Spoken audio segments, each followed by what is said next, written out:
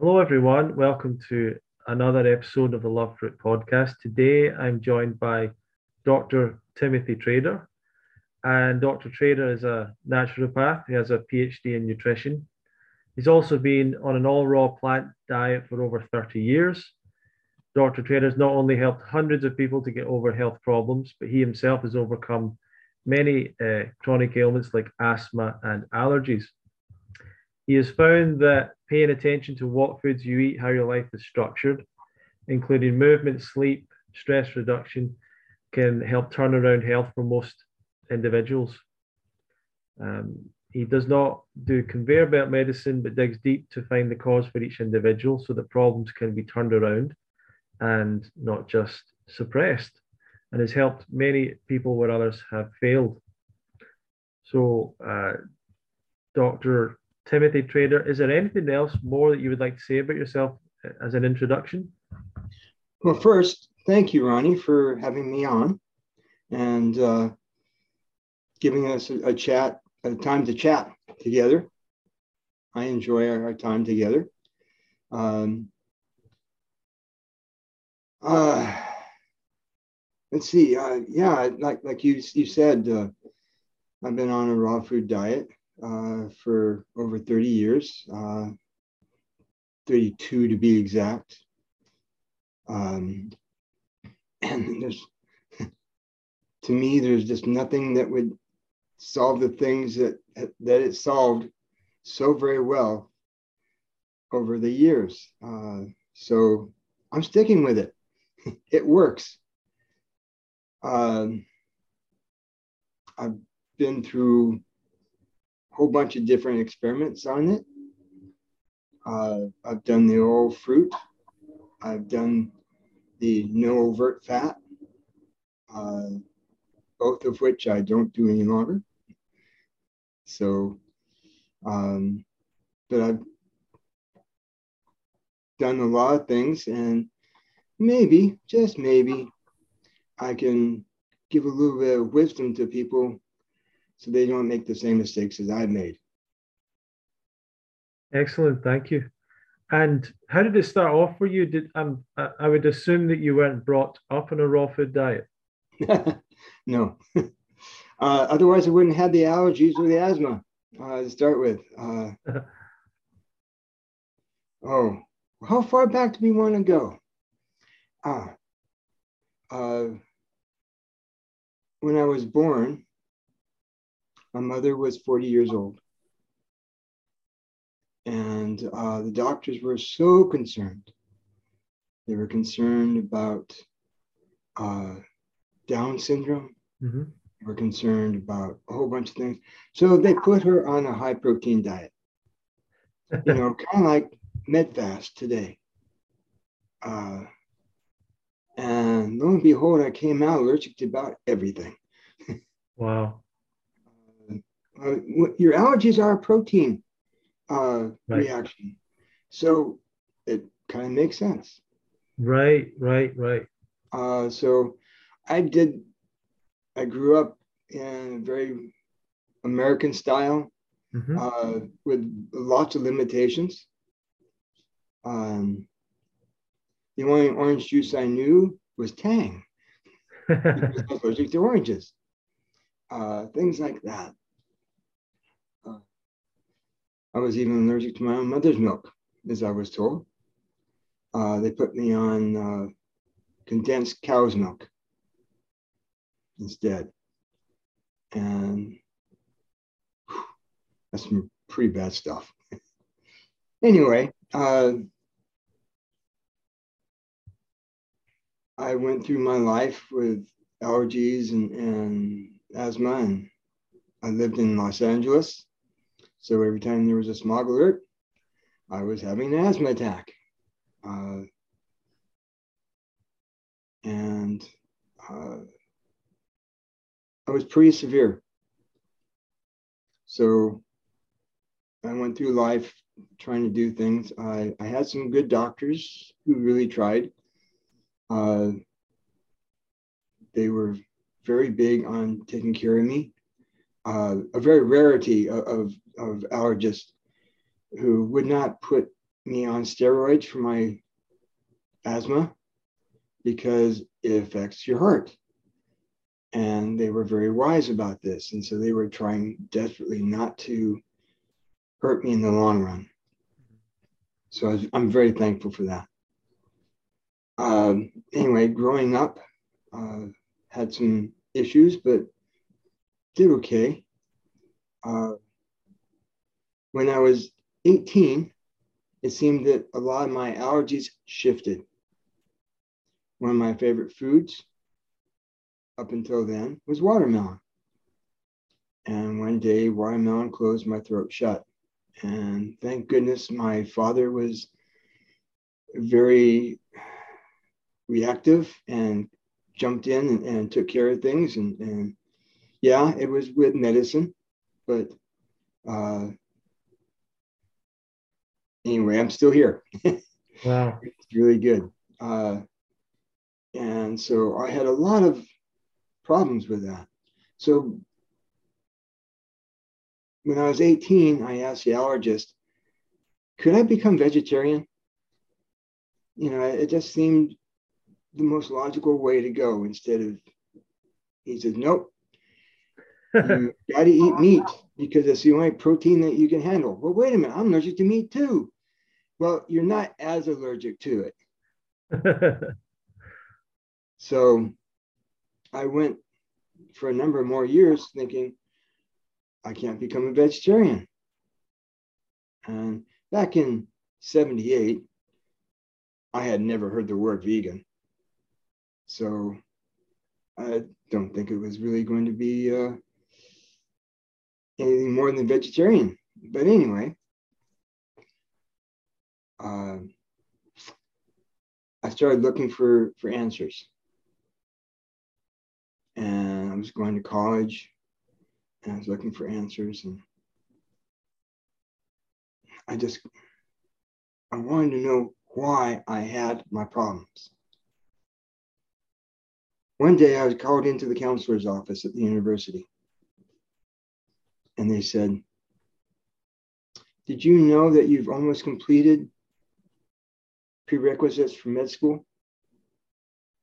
What? No idea. I'm playing around here, you know, going to school. I'm learning. But I had taken on my anatomy, my biochem, all that kind of stuff. So they kind of offered me a really good, sweet deal. And he said, well, maybe you could go to med school. I never even thought about being a doctor. Never even thought. But in doing the last little bit of prerequisites, I knew that one of my problems was muscle movement, even though I had done a lot of exercise stuff way earlier in school. But I thought, okay, well, they're offering this kinesiology class. Okay, let's just take that and, you know, get a little bit more experience to this. Well, it wasn't a medical kinesiology class. It was the kinesiology that we refer to as muscle testing. Oh, yeah. And it was taught by two herbalists. And so I started listening to what they were saying about their herbs and stuff. Now, okay, let's give this a try. Why not? I've tried everything else. Let's give this a try. I was feeling a little bit better with this. So, okay. Let's see. Let's try a little bit more. And I kept going into it a little bit more and more.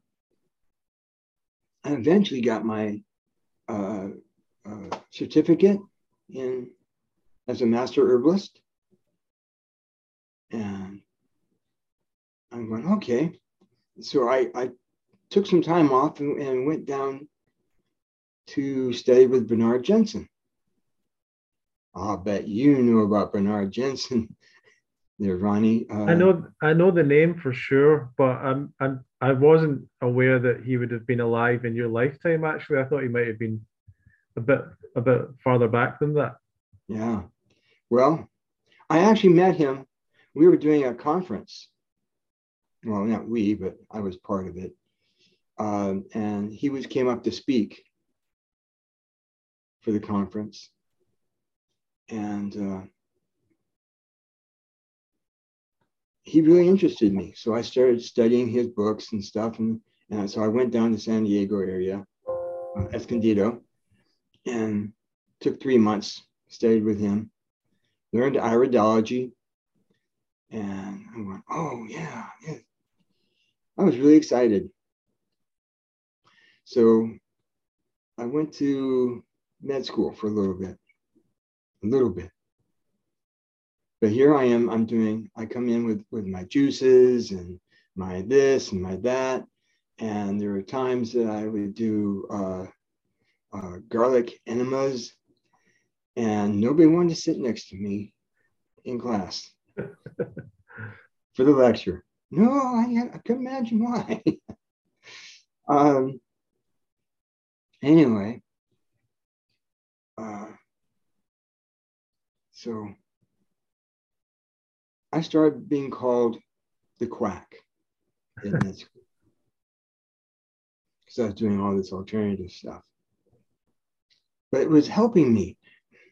It's helping me, but some of the stuff that I'm doing really wasn't helping me. I'm going to take one thing in particular. I was taking Mawang for my asthma. Okay, Mawang, that's a Chinese name. Most people don't. It's called here ephedra. It's an amphetamine. Mm-hmm. And I wasn't doing myself much help here, but I was feeling great. I could work 8 hours a day, go to med school, and get my studying done. I was doing good. But I didn't realize what I was doing to my body. Anyway, being the quack in med school got to be so bad that I withdrew. Because the stress was enough in med school alone, but when you get a label and shunned by a lot of your other students, it gets pretty hard. I kind of wish today that maybe I stuck with it, but this is the path that I did have, and so it led me to a lot of good things. So I ended up going back and changing my degree to naturopath because it seemed to be a little bit more aligned with me. And I got through and got my naturopathic degree. I still didn't know enough. I was not well. I still was not well. Mm-hmm. I have a doctorate and I'm not well. So I found a school down in Texas, University of Texas at Austin, that said that I could come in and study. I was living in South Dakota, up north, and Texas was directly south. So I had to practice up in South Dakota, so it's kind of hard to stop everything, including dealing with my wife at the time. So I made arrangements where I would go down and cram for a week and then go back and live my life. Well, when I was down there, I started thinking, well, why don't we just eat some fruits and veggies? Why don't we just eat primarily fruits and veggies? And it comes back to, when I was 18, that saying, this makes sense to me. Being a vegetarian, it just, and of course at school they said, well, yeah, you should be eating mostly fruits and veggies, but you got to eat the other stuff too. You got to realize what going through nutrition school is like, what they would serve for a nutritious meal for fundraisers included things like French fries and chocolate cake. This is what we're supposed to be eating? I'm not so sure. And the literature even back then was saying, this doesn't work. Anyway, they had this guy who was a local guy who said, why can't you guys prove that raw fruits and veggies heal people? And of course they went, we're not going to go there. But one time I was talking with a teacher, and the teacher said, well, we got this guy, he keeps bugging us to prove raw fruits and veggies. Why don't you go give him a talk and maybe you'll find something that really works for you. I went, okay. So I called him up. I said, I introduced myself, and I said, I understand that you're wanting some help from the university. I don't think you're going to get it. He said, well, I want to tell you about it. So he ended up sending me a box of literature. It was natural hygiene stuff. The man was T.C. Fry. Yeah. He was located close to Austin. So I read the whole box. Wait a minute. It says here, asthma can be reversed on a raw fruit and veggie diet. Nobody's ever talked about reversal. It's always been management. Okay, so my attention was full on. And so I started reading everything that I could get my hands on about natural hygiene. And trying to go to school too. And have a practice. And long story short, this is getting pretty long though. That's good.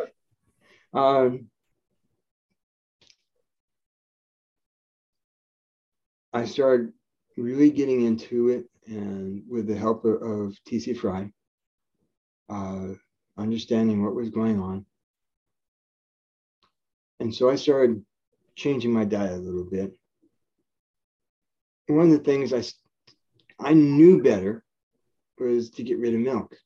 Milk and asthma just don't go together. And I was supposed to be allergic to it anyway. So, get rid of the dairy and stuff. So I did more vegetarian stuff. I picked up some rice ice cream at the health food store. And you have to realize my idea of health food was potato chips, organic potato chips from the health food store. That's health food. And I remember seeing a chart for food combining at the health food store. And I said, I'm taking herbs, I'm doing this, I'm doing that. And now I got to combine my food too? Oh, that's just too much. Well, funny thing is, I've been doing it for the last 32 years. No, there's no science behind food combining, but it's worked for me. Mm-hmm. So I'll go with that.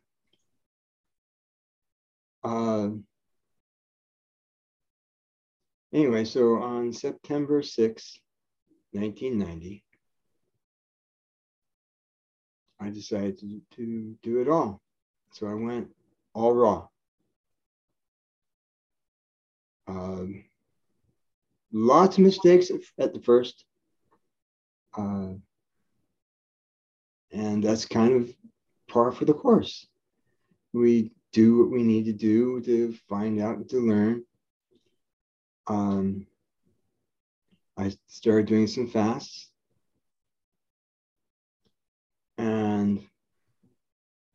at the end of October of that year, I had a really bad asthma attack. I threw away my inhaler before that. I had nothing.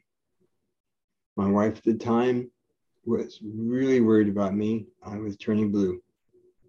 I said, no, I'm going to keep drinking my water and I will be fine.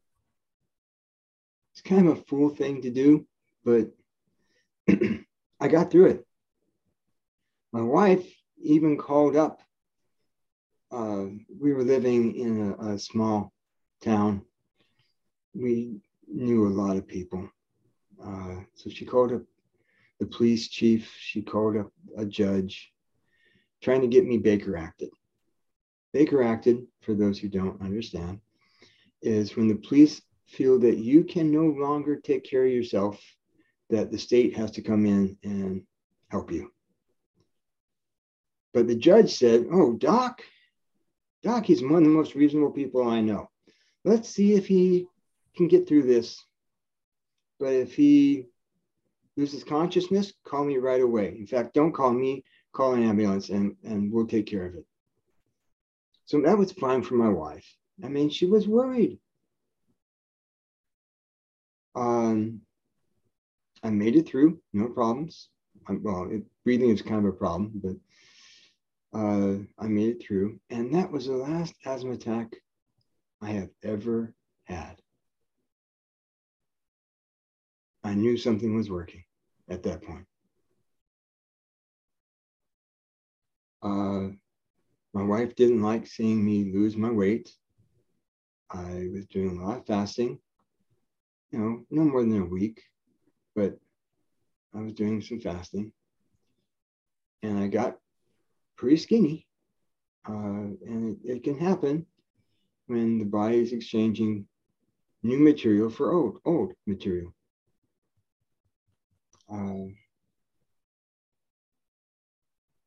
The difference in our diet and many other things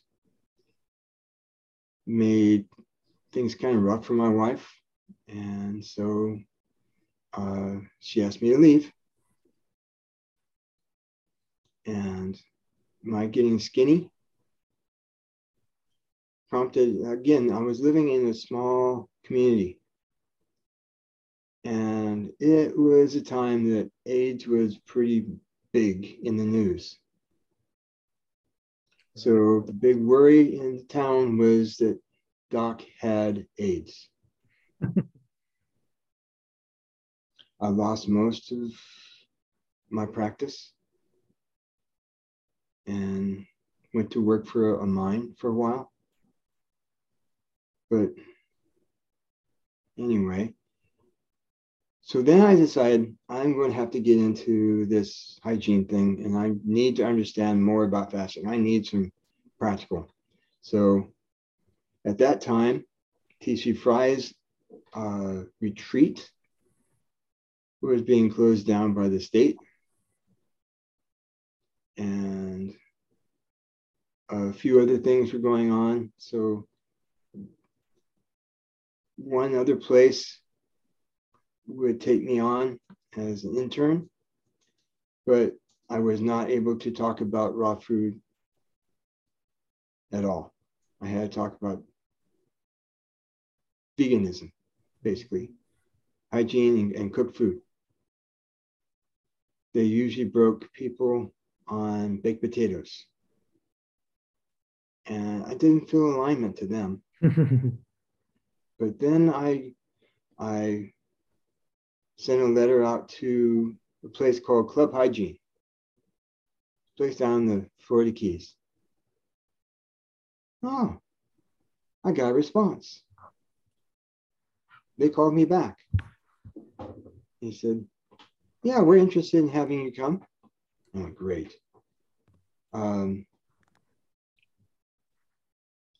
And so I talked with the director, Dr. Doug Graham, and he goes, are you going to be at the hygiene conference in next month? I went, yeah, I am going to be at the hygiene conference. He goes, good, we'll talk. So now I had more inspiration to go to the hygiene conference. So I met Dr. Doug Graham at Washington, D.C. hygiene conference. And the first night that we met, we talked until 2:00 in the morning. All of a sudden, oh my goodness, it's 2:00. We got to get going. Anyway, so it was one of those exciting times. And it was a good click between us. And it seems to have been a good friendship ever since. Mm-hmm. So I traded South Dakota for the Florida Keys. On my way down, I had packed up a moving van, put all my stuff into a moving van, and headed to the Keys. On my way, I was in Chicago visiting a friend. I had friends all along the way. A friend that eventually became president of the Natural Hygiene Association. He's not, but he had the news on, and he goes, Hurricane Andrew is heading towards the Keys. I went, uh-oh. By the time I got to Georgia and was staying at my cousin's house, CNN said the Keys were gone. That's a quote. The Keys are gone. And I went, that's where I'm going. So I jumped out on faith and still kept going. Couldn't get a hold of anybody down in Club Hygiene until I got to Sarasota, Florida. And I talked to Dr. Graham, and he said, go ahead, we're still here. Everything's okay. It basically went north of us, but do not stop anywhere in Miami. Fuel up before you get to Miami. You won't have any signs on the highway, but do not stop, because a lot of the relief vans are rental vans and people are raiding them.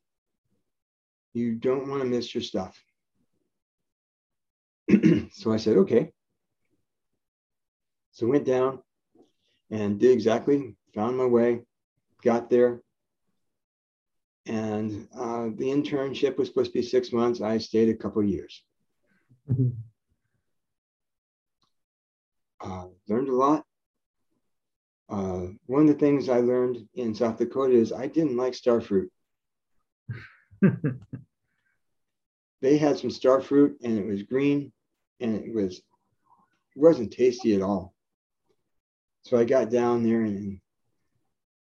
and they had trees of star fruit. And they said, this is a great breakfast. I went, I've had star fruit. I'm not, no. Where did you have star fruit? I said, South Dakota. How green was it? That was green. You need to try this. So I got an education about a whole bunch of new fruit that I had never, ever seen before. Anyway, so I got a great education, lots of experience working with Dr. Graham. And then went on my own and said, I need to do more research. Research seems to be what I do. So I went to a university up in Tampa and just did research. Worked a little bit, did research. Found out that there's a lot of raw foodists out there. And I had been alone for the most part until I got to Club Hygiene. But I learned a lot of just going through life. So I went from Tampa to Miami. No, I went to DC, back to DC, where I ended up teaching at the university for a while. Again, at the university, I was not allowed to teach about fruits and veggies, and don't you dare say don't eat meat. So that job didn't last too very long. I went to Miami. I've been to scores of other places. Getting to know what fruit and veggies do. Mm-hmm.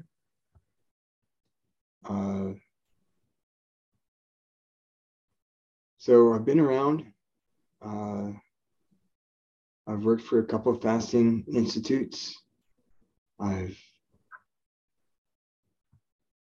of the problems I usually find with fasting institutes is it's more expensive to feed people. So people walk away without really good habits. Right. They're still weak when they leave. Yeah. And that gives them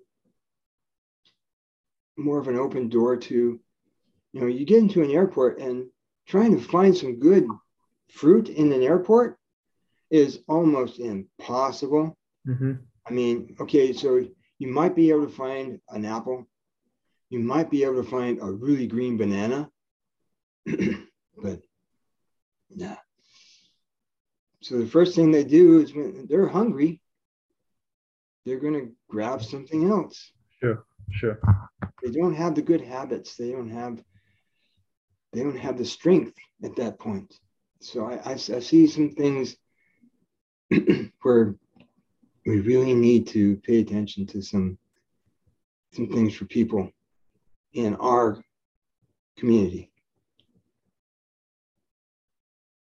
My research is I found a lot of conflicts in what I believed and what the science was saying. So, like you, Ronnie, I found that there's a few myths going around our community. And so it's one of the things I really like to focus on is taking care of some of the things that might not always be as productive as possible. Sure. Well, that's a brilliant introduction to your life and your journey. That's fantastic. Really appreciate that. I'd like to let's go into a few questions. You talked a little bit about the transition towards a raw food diet and how difficult did you find that, and what are some of the mistakes that you see people make with that?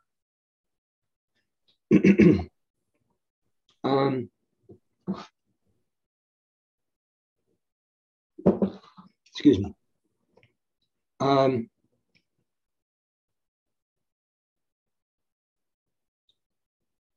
My transition was gung-ho.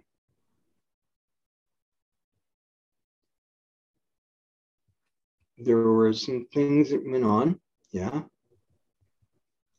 My first Thanksgiving, the wife said, "You're not doing some bananas for Thanksgiving dinner.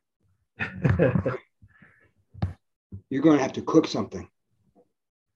Okay. So I found a recipe from TC Fry that I thought that might work. It was terrible. It was an eggplant thing, and nah. But I did see that, I had been all raw until that point for just 2 months.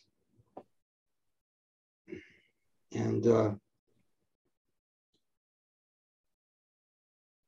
I found that, boy, this can be really a drawback. It brings up a lot of brain chemistry, basically, looking for that dopamine fix. Right. And so I tried staying away from it. Excuse me.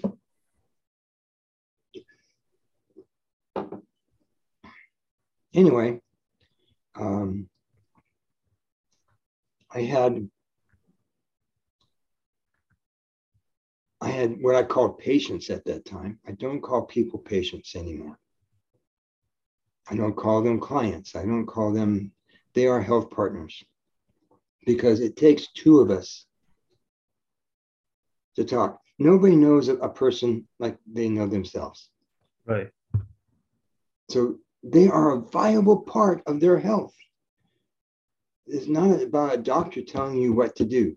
Sure, I tell people some suggestions, and especially right off when I start working with somebody, there's things that I see that we need to do.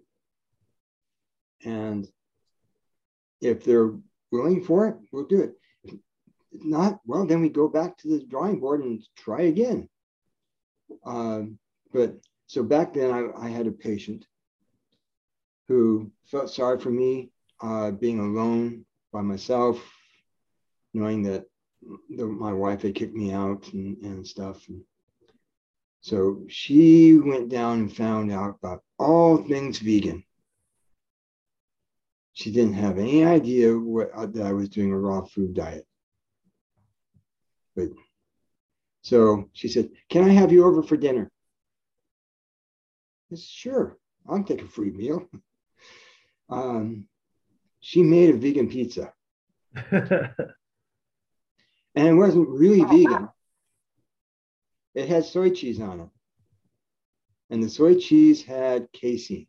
Right.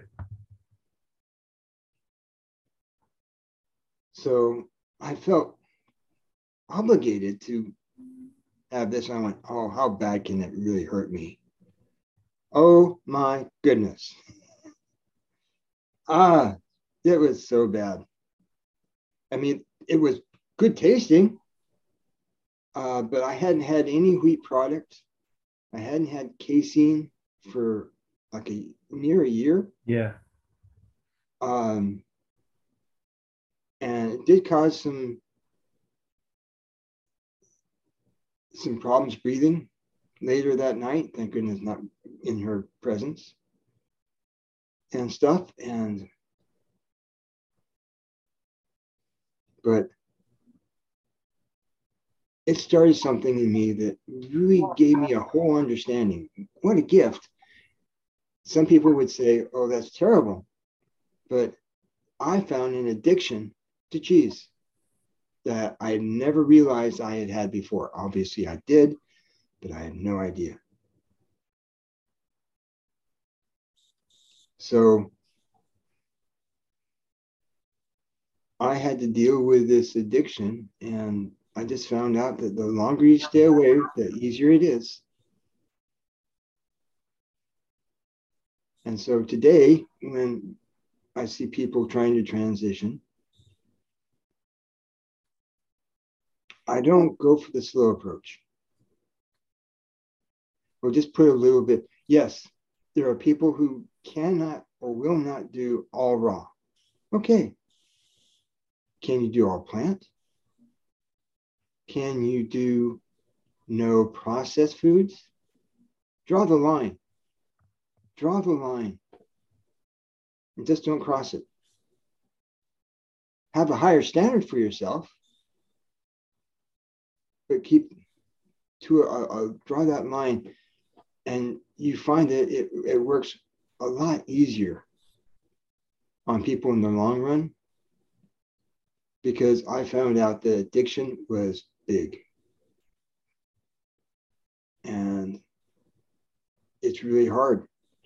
And some people, well, as they call it, fall off the wagon, get back on. That's all you have to do.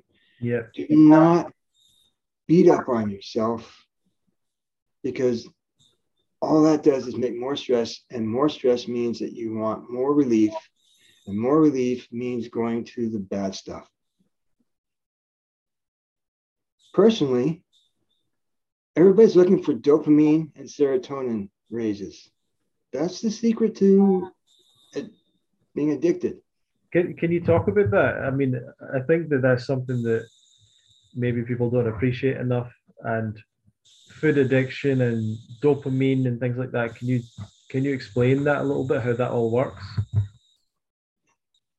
What happens, even in anticipation of something that we would call a treat, you start to raise dopamine in your brain. We want more. So when you eat, you raise the dopamine. It doesn't even have to, the food doesn't have to get into your system. It's eating that will raise dopamine. Okay, raising dopamine. Okay, dopamine is a feel-good hormone, neurotransmitter. That's really, really great stuff. Why don't we want more dopamine? There's nothing wrong with more dopamine. Get some spotted bananas. You know what spots the bananas? Dopamine. Eat some bananas. But find joy in the food that you eat as well. So it becomes real big. The problem with food addiction is that your brain gets used to so much dopamine. And so it needs to have a higher amount of dopamine to do the same effect. Now, getting to that same effect means more junk food. Yeah. This doesn't work. So let's find a replacement for it. And what I like to do is, and I'm not big on rewards, but find something else that pleasures you. If that means going out and saying, you know what, I didn't eat any junk food this week, I'm going to treat myself to a massage. Much better choice. Much better choice. So those kind of things really help. For me, one of the things that really made the difference was getting out in nature. Didn't matter what kind of nature it was. I like forests. I love being in the forest. But being out in the desert does it too. When you're down in the Florida Keys, there's water and mangroves. That's your nature for the most part. Yeah. And it's really beautiful if you look for it. And it made a difference for me. And they actually find that being out in nature heightens your dopamine and your serotonin. Now, going back to your bananas, not only do they have dopamine, but they have some serotonin, actual dopamine and serotonin. We're not talking about tryptophan, the precursor to serotonin. Yes, it does have tryptophan, but it also has real serotonin. Wow. It is something that the banana plant has created so that it can originally spread its seed. Mm-hmm. Of course, we know bananas today, even if they do have a little bit of a seed, they're not viable. Yeah. So there are things that you can do that can make a difference. I've wondered, why is it the case then, for example, so I understand that certain junk foods have been designed specifically probably to be more addicting to people. But let's say the case of certain cooked foods being difficult to give up, potatoes, pasta, bread, things like that. And why is it that people find those more appealing than fruit, for example? Is it purely that cooked foods and those kind of foods raise dopamine more? And why do they do that? They do raise dopamine more, but number one, it's habitual. If you're the macho guy, you eat steak and potatoes. It's not just steak. Okay, the carnivores, they're into just eating the steak. But most people in the Western world are brought up with meat and potatoes or rice and chicken. You go to a local chicken store here, some franchise, and they offer chicken and rice. It just kind of goes together. But that's starch and protein. Starch and protein. Now we're going to go back to combining, improper food combining, and we find that the protein takes a whole lot longer to digest in the stomach. The starch really wants to get out of the stomach and into the duodenum, the first part of the intestine, where it's hit with some starch breaking down enzymes. And so what happens is it stays in the stomach and it stays and starts to ferment. And so now we're looking at another addictive quality. Alcohol can be really dangerous. Just this week, in a journal of psychiatry, they said, you know what? There is no acceptable amount of alcohol that doesn't damage the brain. Yeah. That's pretty simple. And yet, okay, you can have somebody who is an alcoholic, who stays away from alcohol, from booze completely, and yet they seem to be drunk sometimes. What is it? It's the food.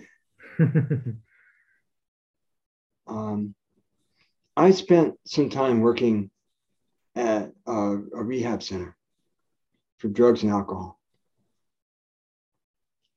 And looking back on that now, what they were serving the people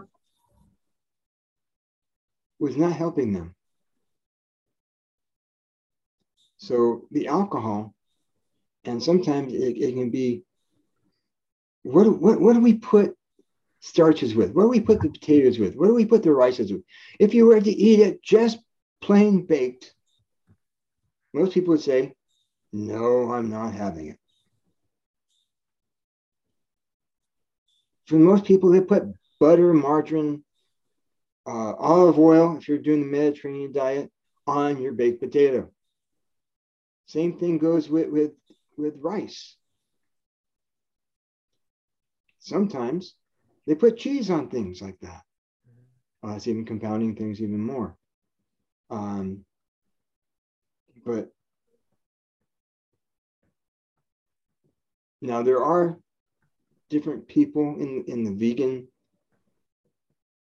community that say, do not do the oils, but do the starches. And maybe they get a little bit better off, but what we do when we talk about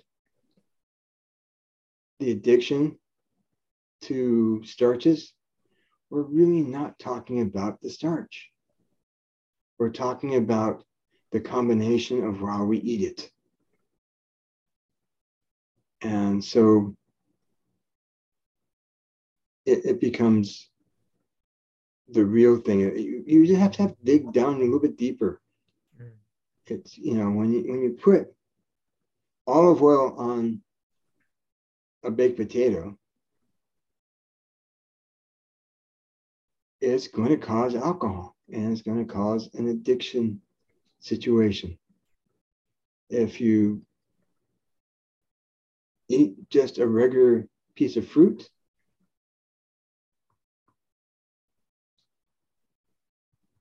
there was a guy a long time ago, he doesn't believe in this anymore, but he used to say,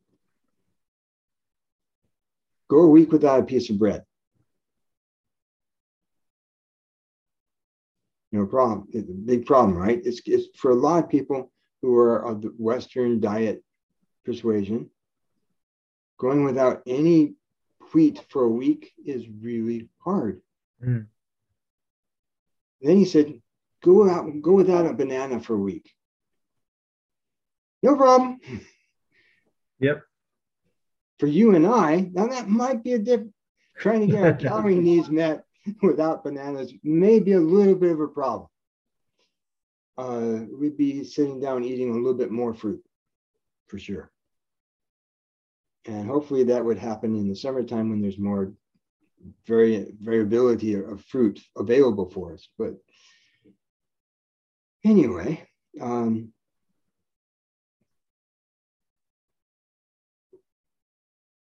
thing is that we need to start looking at the simplicity of the diet can make the difference.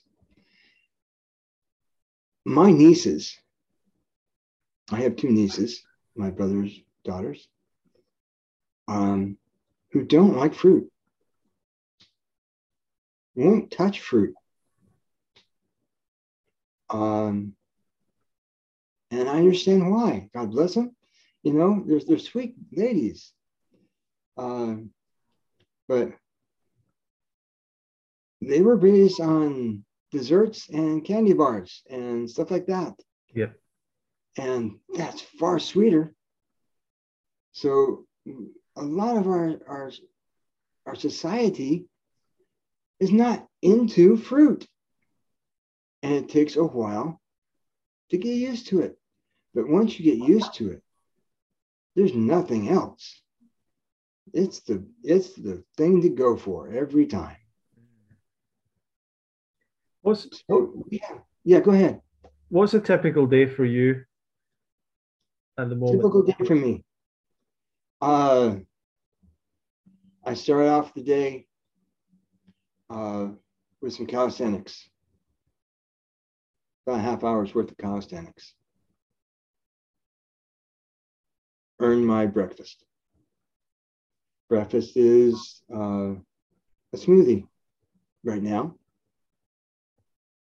Sometimes it's watermelon. Sometimes it's just a bunch of fruit.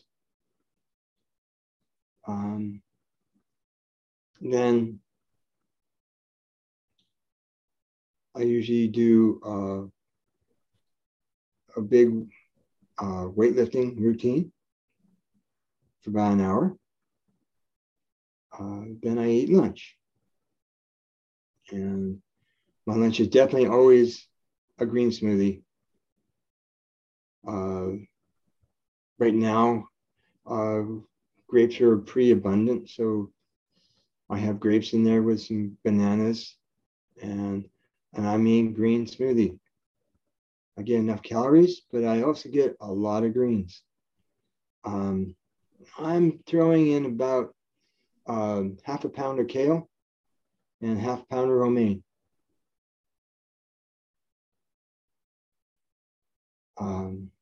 Then in the evening, I go for a run. Not very long, but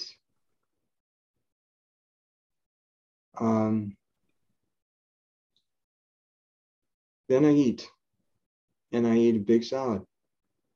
And I mean a big salad. A couple pounds of greens, which include celery, dandelion greens, kale, romaine, something else, I can't remember. Anyway, I put a little bit of broccoli sprouts in there as well. Some tomatoes.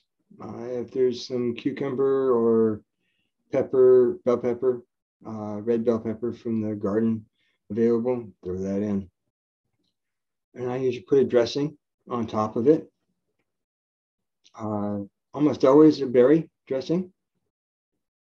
And when you have a huge salad, it takes a lot of dressing.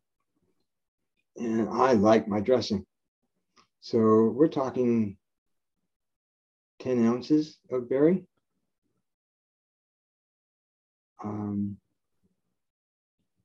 And in that, I might add a little orange as well. I usually get about a pound and a half of oranges as well in my dinner. Sometimes it's dessert. But I blend up berries all the time. I put in about 10 grams of chia seed. And I usually put in some seeds as well, other seeds like pumpkin or sesame seed or sunflower seed in there.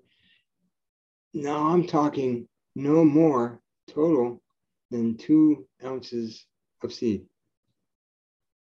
So it's just a little bit to get a balance of things. The chia seed is specifically there for my omega-3s.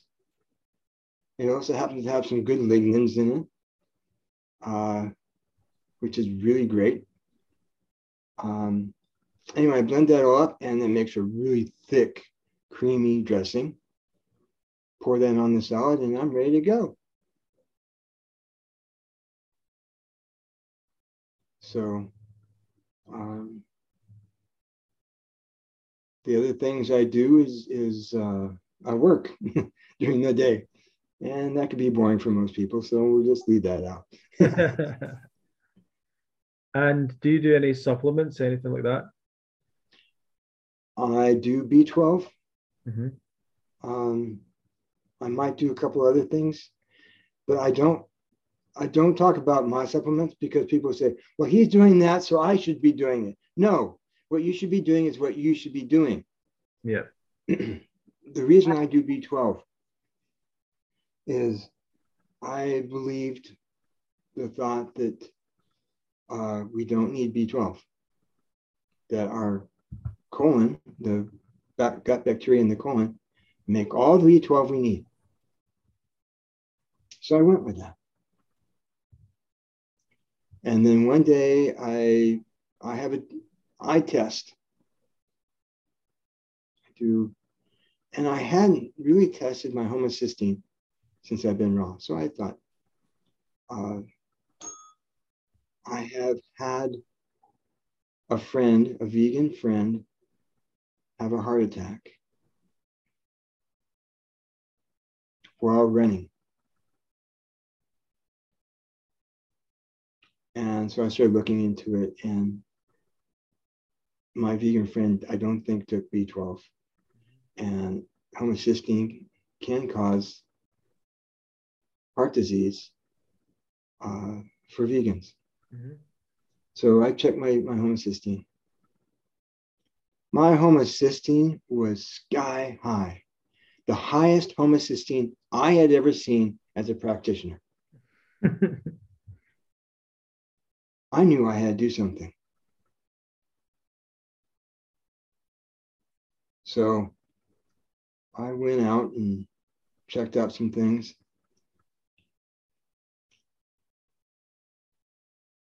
To this day, I still have a homocysteine regulation problem. And I discovered my homocysteine problem back in 2008. So it's something I have to monitor over and over. And my B12, let's back up a little bit. One of the reasons why we don't see B12 problems as vegans, especially raw food vegans is that we get a lot of folate. Folate will hide B12 deficiency symptoms. So mine was hidden pretty much, but we found out that I have some nerve damage because of it. And after finding it in me, I found homocysteine problems in a lot of people I work with. And so, not just because I have a problem. And you have your practitioners out there with, well, I have a problem, so obviously you are going to have a problem too. I'm not that way. I'm not that way. I say, let's check it out first. And I test three things. I test B12, folate, and homocysteine. And the three of them, the tests themselves don't cost much money as far as testing concerned. If you have to pay for it out of pocket. Most people have insurance, and insurance doesn't even, oh yeah, go ahead. It's not a problem. But those three, sometimes you find a decent B12, but really sky high homocysteine. Other times you might find a high folate and almost okay homocysteine, but a poor B12. That gives us a whole story. And so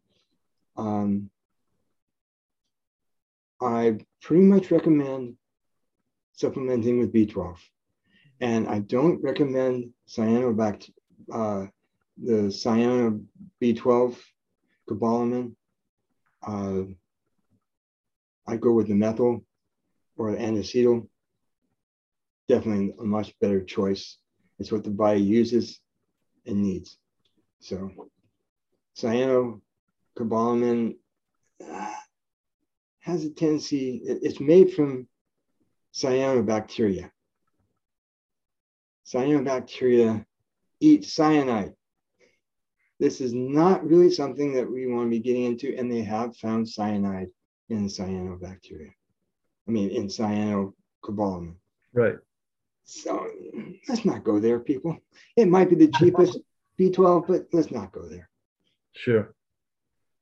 So you talked about some myths and things like that. What are some of the other maybe bad ideas that you've come across in the alternative health and raw foods world? Myths, bad ideas, things you said were unproductive. What are some of the main culprits, you think? Oh, we were talking about supplements here. Supplements, for you, I know, is a big subject. And I have to agree with you on a lot of the things about supplements. Taking a synthetic multivitamin because you're doing junk food and you think it's going to make things all right, doesn't happen. It just, and again, the science shows that you get so much better nutrition out of whole food than you do supplements.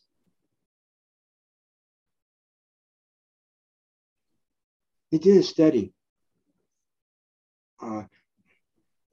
You probably know about the study about cooked tomatoes versus raw tomatoes, and how the cooked tomatoes gives us more carotenes, lycopene specifically. Lycopene, yeah.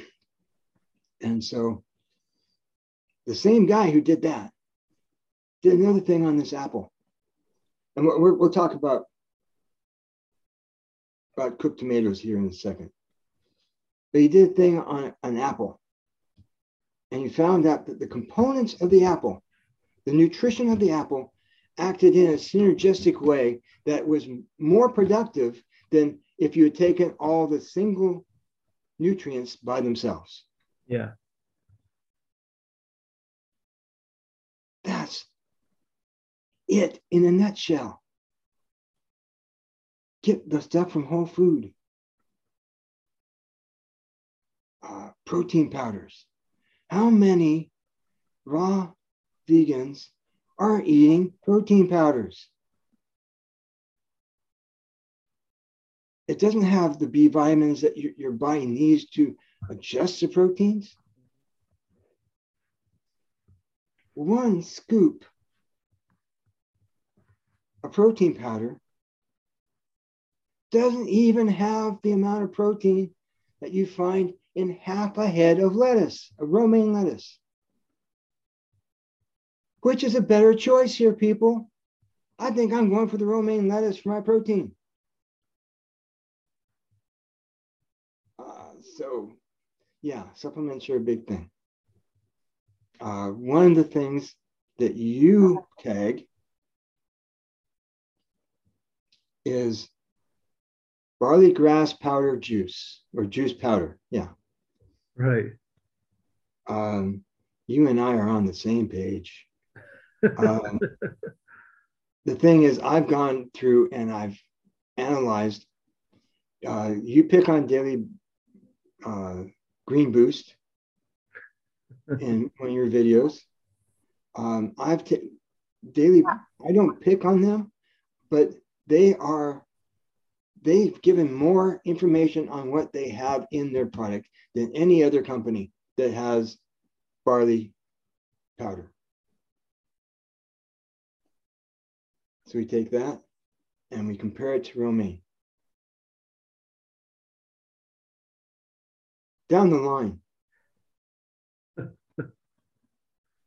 I equal it out by how much each one is supposed to give an equivalent, so that I give an equal estimate, and I go down and romaine. I mean, if I really wanted to compare something, let's compare kale. Kale is packed. A lot of the other cruciferous vegetables are packed. So, well, let's just go with romaine. Romaine beats barley grass juice powder every single time. Right, right. By eons worth of stuff. So anyway, so I'm not big on supplements, but I am big on supplements when they are needed and when they are shown, because I do testing. I don't know how you feel about testing. But I do nutrition testing. I do stool testing to find out really what's going on. Hippocrates said, all disease starts in the gut. Yeah. And when you're feeding it junk food, you're growing disease for sure. Anyway, so I test and I see that there's a problem. And I see where maybe somebody is in a place in the world that they can't get something enough of. It's rare, but so let's take, I had not too long ago, had somebody who was really low in vitamin C. First thing we did was we got kale into them. Kale is a great vitamin C source. They had kale, but they couldn't get oranges. They couldn't get strawberries. They couldn't get a whole bunch of stuff. So I said, well, maybe until we can get you a source of food-borne vitamin C, a little bit of buffered C might be better, and it helped them recover. So yeah, there are times. Do I recommend buffered vitamin C for everybody? Absolutely not. In fact, I don't like recommending it at all. But there's times when we have to get somebody over a hump. Mm-hmm. So I will go with a little bit of supplement at that point. You've got an article on your website about iodine. What are your thoughts on iodine? Sometimes supplementing with that. Too much of a good thing is still too much of a good thing. There is a group of people, some raw, some not, who think that doing more than what is recommended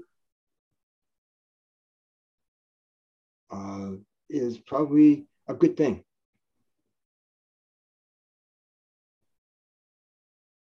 I find that it doesn't do a good thing. Getting the right amount, right where we do, is a good thing. For me personally, my mother had thyroid problems. I'm not real sure, but I think her thyroid was irradiated because she had Graves, which is an excess of thyroid hormone. And so they irradiated her. I don't know for sure. She has passed, so I do not know. Never thought to ask when she was alive. But she always took thyroxine and was not allowed to have iodine in the salt. Right. So I grew up not having any iodine.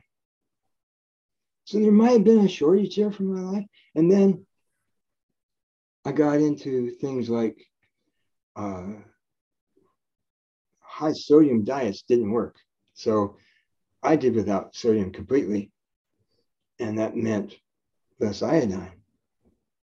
And then I got into the raw food, and some hygienists believe that you do not partake in seaweed or anything like that. So I did without. No problems, really. But maybe I've spent most of my life a little bit low on the iodine. So now I do the smallest amount of kelp each day. And I do mean small. I get 0.06 grams of kelp a day. I measure it out. I've seen problems with too much, and I've seen problems with too little. So I get what I need. And my serum iodine checks out. Every time, perfect. That's where I want it to be. Yeah. Now, a lot of people who are doing high iodine say, oh, don't do that test. That's not accurate. So what do? They do a urine test, a urine loading test. So you're to load up, and how quickly you get rid of the iodine tells you how deficient you are. Well, the problem is that when you do high amounts of something, the body won't absorb it all. The body says, I've got enough. So it sends it down to be extracted via your stool. Mm-hmm. Oh, now we have another problem. Iodine kills bacteria, and you're sending it into your good bacteria to help you do your stuff. Now we got a problem. And the thing is, every time that I see somebody who's been doing high iodine, just every time, I see problems in their gut. Oh, wow. And so I can't go with that. Yeah. But if it's going out in the gut, you're not going to be urinating it. That's the big thing. And so they're going to say, oh, you're deficient. Right. No, your body's working properly. I see. So the serum iodine has been proven again and again and again and again to be accurate. I see. For iodine. And it doesn't mean that if you had some yesterday, it's going to be higher. It will be a little bit higher, but for the most part, if you haven't had any for a week, the body still stores that and is using it. So it will come out pretty much equal. So I go with that. And I don't think we want to take much more time on iodine here. Sure. If they want to look at my article on my website and go with that. So something I'm also curious about, Tim, is the conferences you went to and the events and things like that throughout your career. And especially with the raw food movement, I get the feeling that a fruit-based diet was not always necessarily encouraged or promoted by a lot of leaders in the raw food movement. And I'd like to hear some of your stories or insights into some of your experiences with different events and different situations like that. Sometimes it kind of got to me a little bit. There was a speaker once who said, I can do more push-ups now than when I was eating fruit. And I wanted to get up and say, okay, let's do push-up challenge right now, you and me. I knew at the time that I could push out 100 push-ups without stopping. I still can. But thank goodness I had Professor Rosalind Graham sitting right next to me. And I started getting up and she held me back. Don't you dare. So I don't think I'd ever actually done it, but it was something that, so yeah, it used to really get to me. Now it's like, let's talk to science, because the science always comes about. You want to talk about a high-fat diet? This is one of the myths out there, I think. The high-fat diet, is not something that is something that we need to do. Greens and high fat. I go for the greens. But every time that we take a look at a high-fat diet, we see low energy. You talk to everybody, it's low energy. Is that something that's really something that we want to do? High-fat diet affects everything. Oh, they say, it produces ketones. And the brain does better on ketones than it does on sugar. Well, actually, the science says differently. After a while, the brain can't deal with ketones. Right. Now, it might take a year, it might take 2 years, but the brain does not deal with ketones in the long run. If you're doing a fast, a really long fast, 21 days, maybe longer, the brain does really well. People say, my thinking's clearer and all that. It's not because of the ketones, people. It's the serotonin. Okay, we're back to serotonin again here, huh? Serotonin helps you move things through your digestive tract. When your digestive tract is going, I don't have to work so bad today. it saves up all this extra serotonin. Actually, it saves up the tryptophan, because tryptophan is changed in the brain itself into serotonin. Mhm. Serotonin is too big of a molecule to get through the blood-brain barrier. But that means more tryptophan for the brain. So the brain works fantastically better during a fast. I'll take anybody who's in ketosis in a fast, and I'll put them up against somebody who's doing a high-fat diet, and they're in ketosis as well. And the faster we'll be able to do the math problems so much quicker, be able to figure things out so much better and in more detail. And now, there's no science study done on that. It's just something I have observed. Yeah. So I really can't say this is the absolute how it is, but my experience is that this is how it goes. But the high-fat diet, let's talk about diabetes.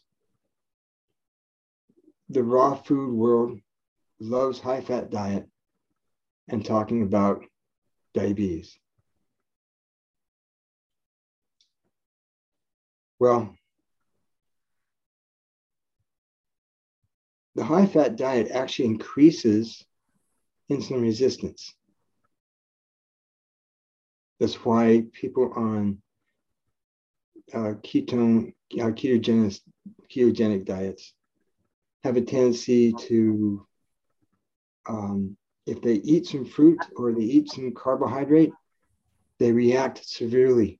Why is that? Because their cells are not getting the sugar, and it's going to react. I mean, you go to the keto diet groups, and they're all talking about, oh, if I ate a piece of donut, I'm in trouble. You know, I just react. So I'm obviously, I'm obviously not something that I should be doing. Yep. And we see that what it does is it controls the blood sugar, because it's not going to go sky high because you're not feeding the body sugar. But the thing is,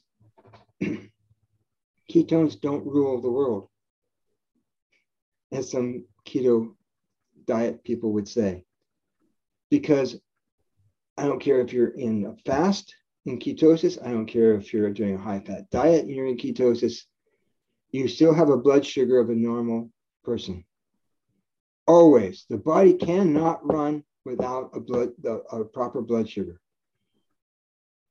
Now, it might not get so high, but it doesn't mean that you're taking care of the diabetes. You're hiding the diabetes. That's not good. It's not a heal. Whereas the boys from Mastering Diabetes, they've shown being on a raw food, high fruit diet can take type 2 diabetes and literally turn it around. So. Yep. I was going to ask you something slightly different. Do you value any practices like meditation, prayer, breath work, anything of that nature for as part of a healthy lifestyle? Absolutely. There was a thing in some old hygienic literature saying, don't worry about your breath. You know, if you need more breath, go for a run. Something like that. One of the things I see very, very often is that people breathe very shallow. You take somebody with chronic fatigue syndrome, and they're just they're struggling in getting the breath. And if you train them to breathe deep abdominally, you find that all of a sudden their fatigue seems to be a lot less. And not all of a sudden. It might take a year, it might take more. But if you get them to, this is why. At the base of your spine, you have a group of nerves that are impacted by your breathing. Now, it's at the base of the spine. It's not in the middle, in the thoracic part of the spine, it's in the lumbar. And if you deep breathe, you get this little bundle of nerves to activate. And for some reason, I mean, there is a science to it, but it helps the whole spinal cord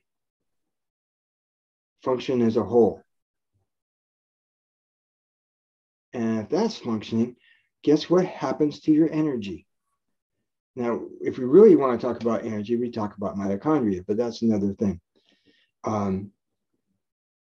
Personally, being an asthmatic, breathing is a big thing for me. But what I found when I was in med school,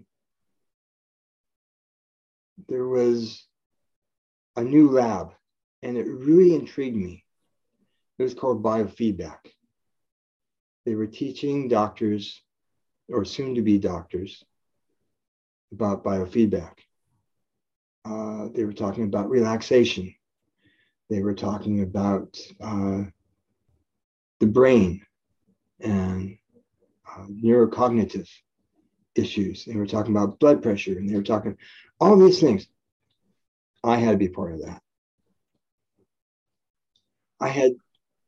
It was probably the most amazing class I took in med school. It changed my life. And one of the big things about relaxation was breathing. Slow abdominal breathing. Easy, relaxing. It changed my life. It turned me into a meditator. I meditate every day. I also do a breathing practice every day.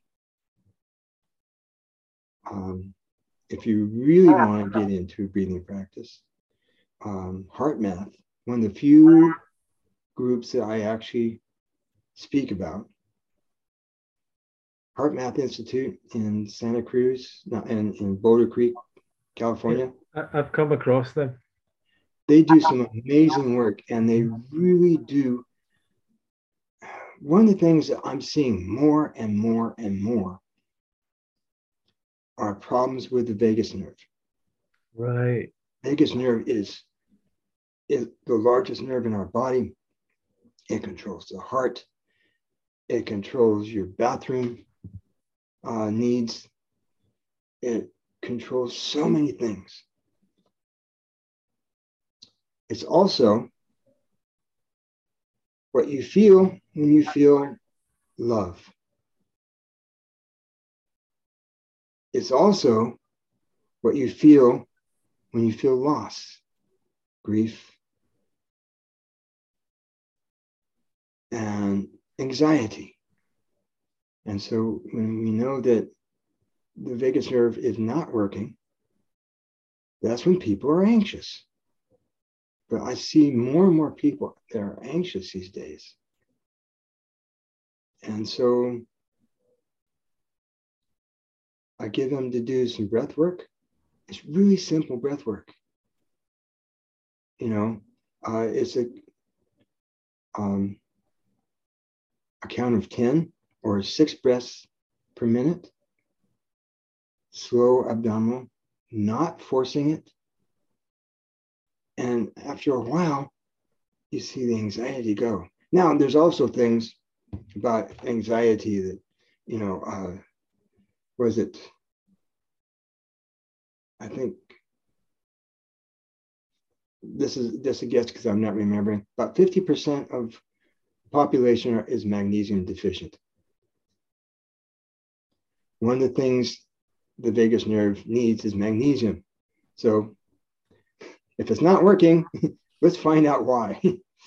But breathing is so essential to me. And I think it's essential to health. Mm-hmm. The same as exercise, getting sunshine, getting rest. Those are all needed. Yep. The HeartMath Institute seems to talk about the idea of the heart having almost like cognitive function, or being able to picking up things before the brain does. And it almost seems like the idea that people, their hearts kind of pick up on, I don't know, the vibrations or something, or pick up on, I'm not sure how they put it exactly, but some of the animations are like two people's hearts, they have a rhythm and they can come into sort of harmony. Yeah. Is that, what do you think about that kind of stuff?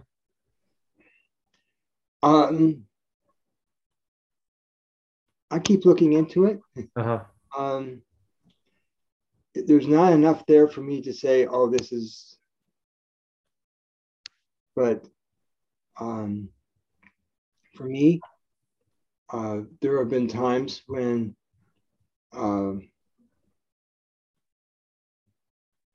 what they call heart coherence, when I know that I'm in coherence, that people can. One time I was accused of throwing Shaktipat. I didn't even know what Shaktipat was at the time. I had to go look it up. But it's something that gurus send out in their vibration for healing and stuff.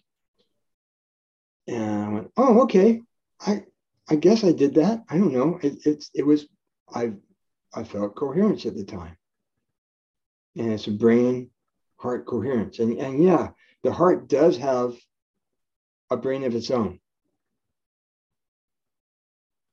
Very small brain, but the evidence is there.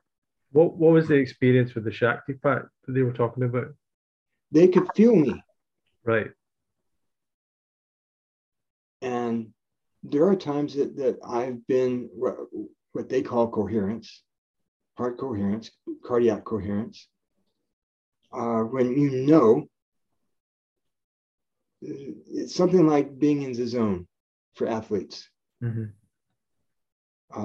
Which could very possibly, I've never looked into being in the zone, but it could very likely be something to do with the vagus nerve itself as well.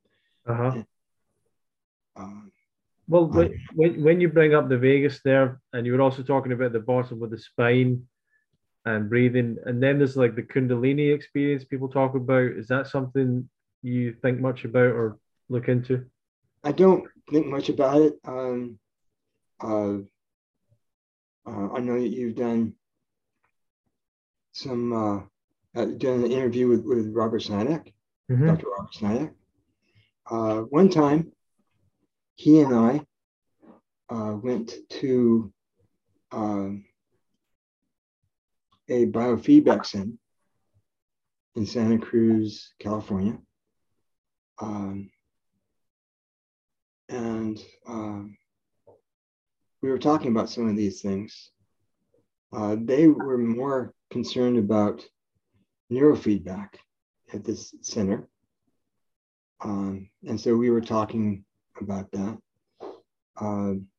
But Robert is Dr. Snidak is very much into Kundalini, and was talking Kundalini with them. And they're going, yeah, this is why. And he's going, oh, yeah, that makes sense. So, yeah. Interesting. Well, let's talk about what you do, how you help people, and how people can find out more about you. Okay.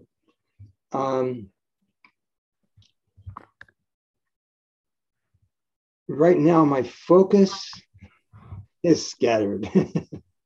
But I have a website. It's recoverhealth.info. The idea for the website primarily is I have about 100 articles in my head, all science-backed. You've read the iodine article, you said. Mm-hmm. You saw how well footnoted it was. Very well written, yeah. And that I don't use somebody else's theories. I don't use something from a book or an article. I use studies, peer-reviewed studies only. I have over 100 articles that I want to talk about.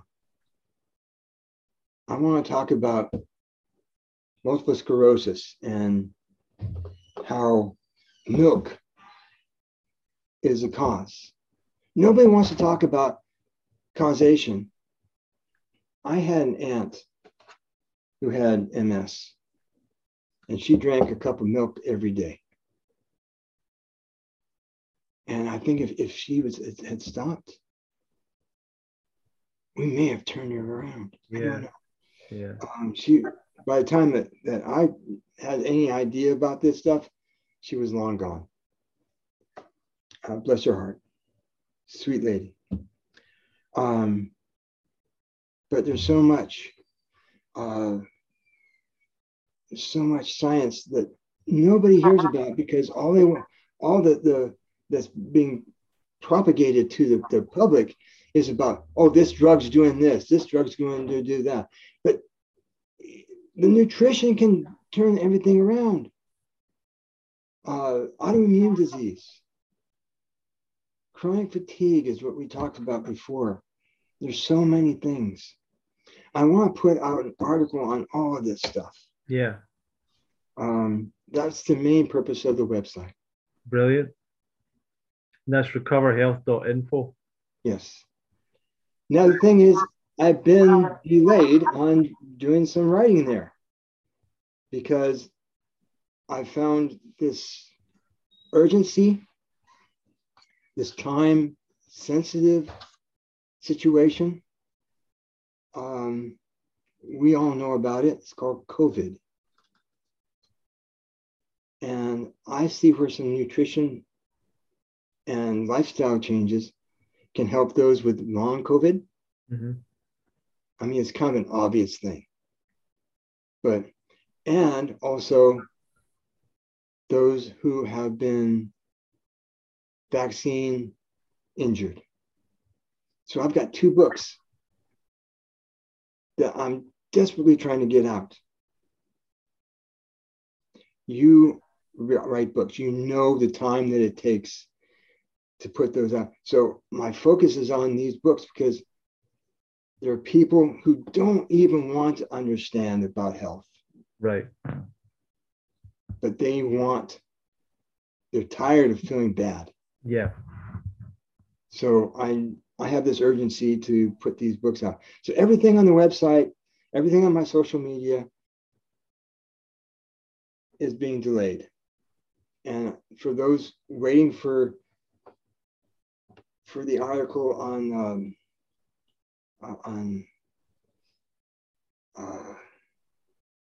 some autoimmune disease or something, I apologize. It's coming, and it's going to take a long time to get there.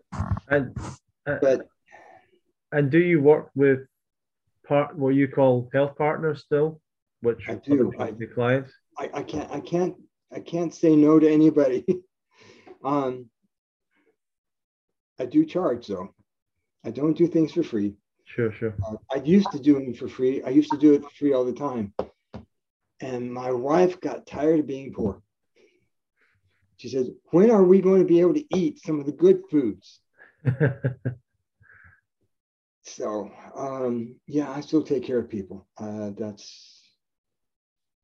can also access that on my website. And I still try to keep up a little bit on social media. What I try to do primarily is if there's a new study that I just come across that I'm in dire need to share, I put it onto social media. Whether people really see it as, oh yeah, well, okay, I don't need that. But there are things that really come up that are just really, really interesting and something that can deal with our lives. Yes, it's primarily things like plant-based diets and how they work. But I put that up. Every once in a while, I still have yet. This is Breast Awareness Month that we're talking to. I don't know when you're going to be able to put this up, but this is Breast Awareness Month, which I believe should be Breast Prevention Awareness Month, because we find that most breast cancer can be prevented. That's big. But another thing that I need to put up, and I'm going to try to get up this week, is a connection to a movie that came out over 10 years ago that people don't know about. It's called Pink Ribbon Ink. Uh-huh. And it's about how how breast cancer has been taken over by corporate America, corporate. Right. And people need to know about that. So that's going to be up this week, probably. So those are the kind of things that I do. Mm-hmm. When I do work with health partners, the first thing I do is I analyze their diet. They get a history form, and it's pretty extensive. And I ask people to give me the details. So take your time on it. Give me all your lab tests, all your reports, your medical reports, so I get a better understanding. And then I do a dietary analysis. And it's really thorough. People say, well, I ate this, this, and this. But no, I don't need this, this, and this. I need to know how many bananas you ate. I need to know how much poundage of lettuce you ate. I need to know, oh, you had a Trader Joe's wrap. Trader Joe's sells wraps, prepared wraps. Mm-hmm. Okay, so you had that. Then I take it and analyze it, and I find out how much nutrition you're actually getting in an average week. It's a whole week that they have to do journal. Yeah.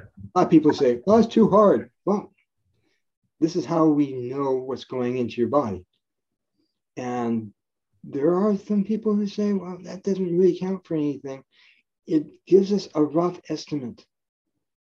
And getting a rough estimate or guessing, I think I'll take the estimate. It's a more educated way to go. And then we talk about that. And then I suggest tests. I almost always do a nutrition test, and I almost always do a stool test to find out what's going on with the body. Mm-hmm.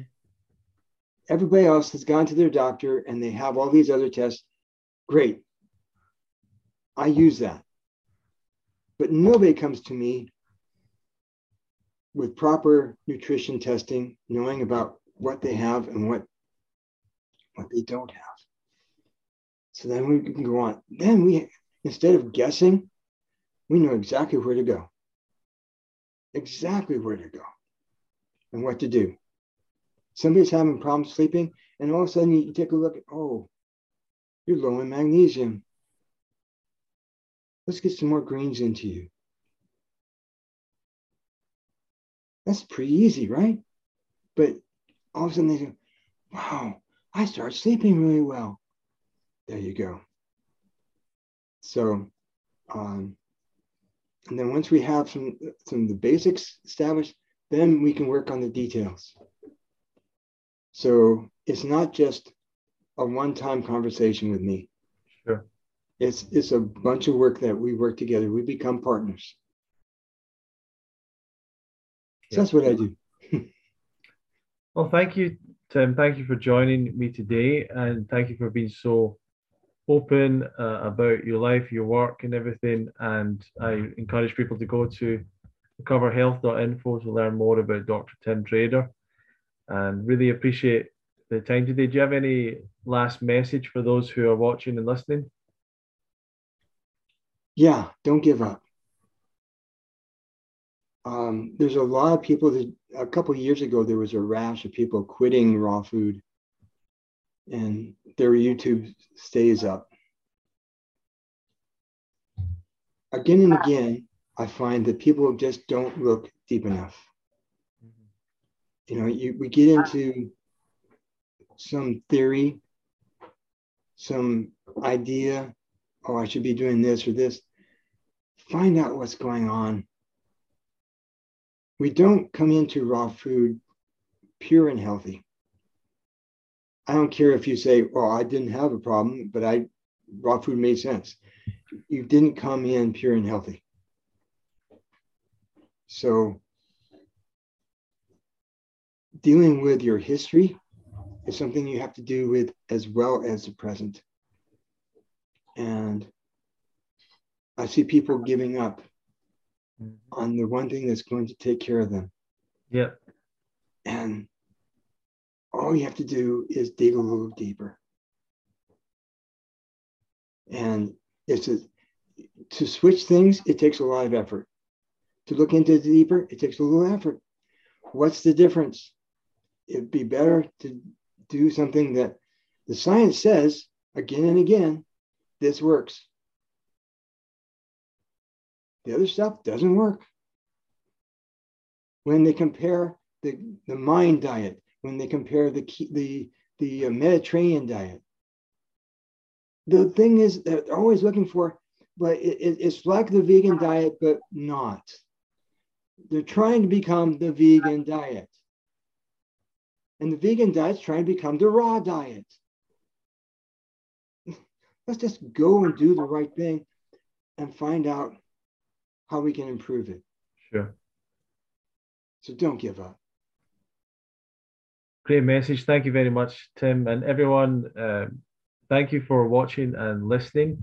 If you want to learn more about the raw vegan lifestyle, consider coming to UK Fruit Fest, fruitfest.co.uk. If you want to learn more about that. Next year, it will be 21st to the 28th of July. That's UK Fruit Fest, fruitfest.co.uk. And you can also consider joining us on Fridays for our live Fruity Friday shows. And Tim was part of that. And we have other speakers and guests every Friday. So if you go to fruitfest.co.uk, once again, you can join the mailing list to learn more about all that stuff. Thank you very much, Tim. Thank you, everyone, for watching. And we'll see you in the next episode of the Love Fruit Podcast. Thank you, everyone. Thank you, Ronnie.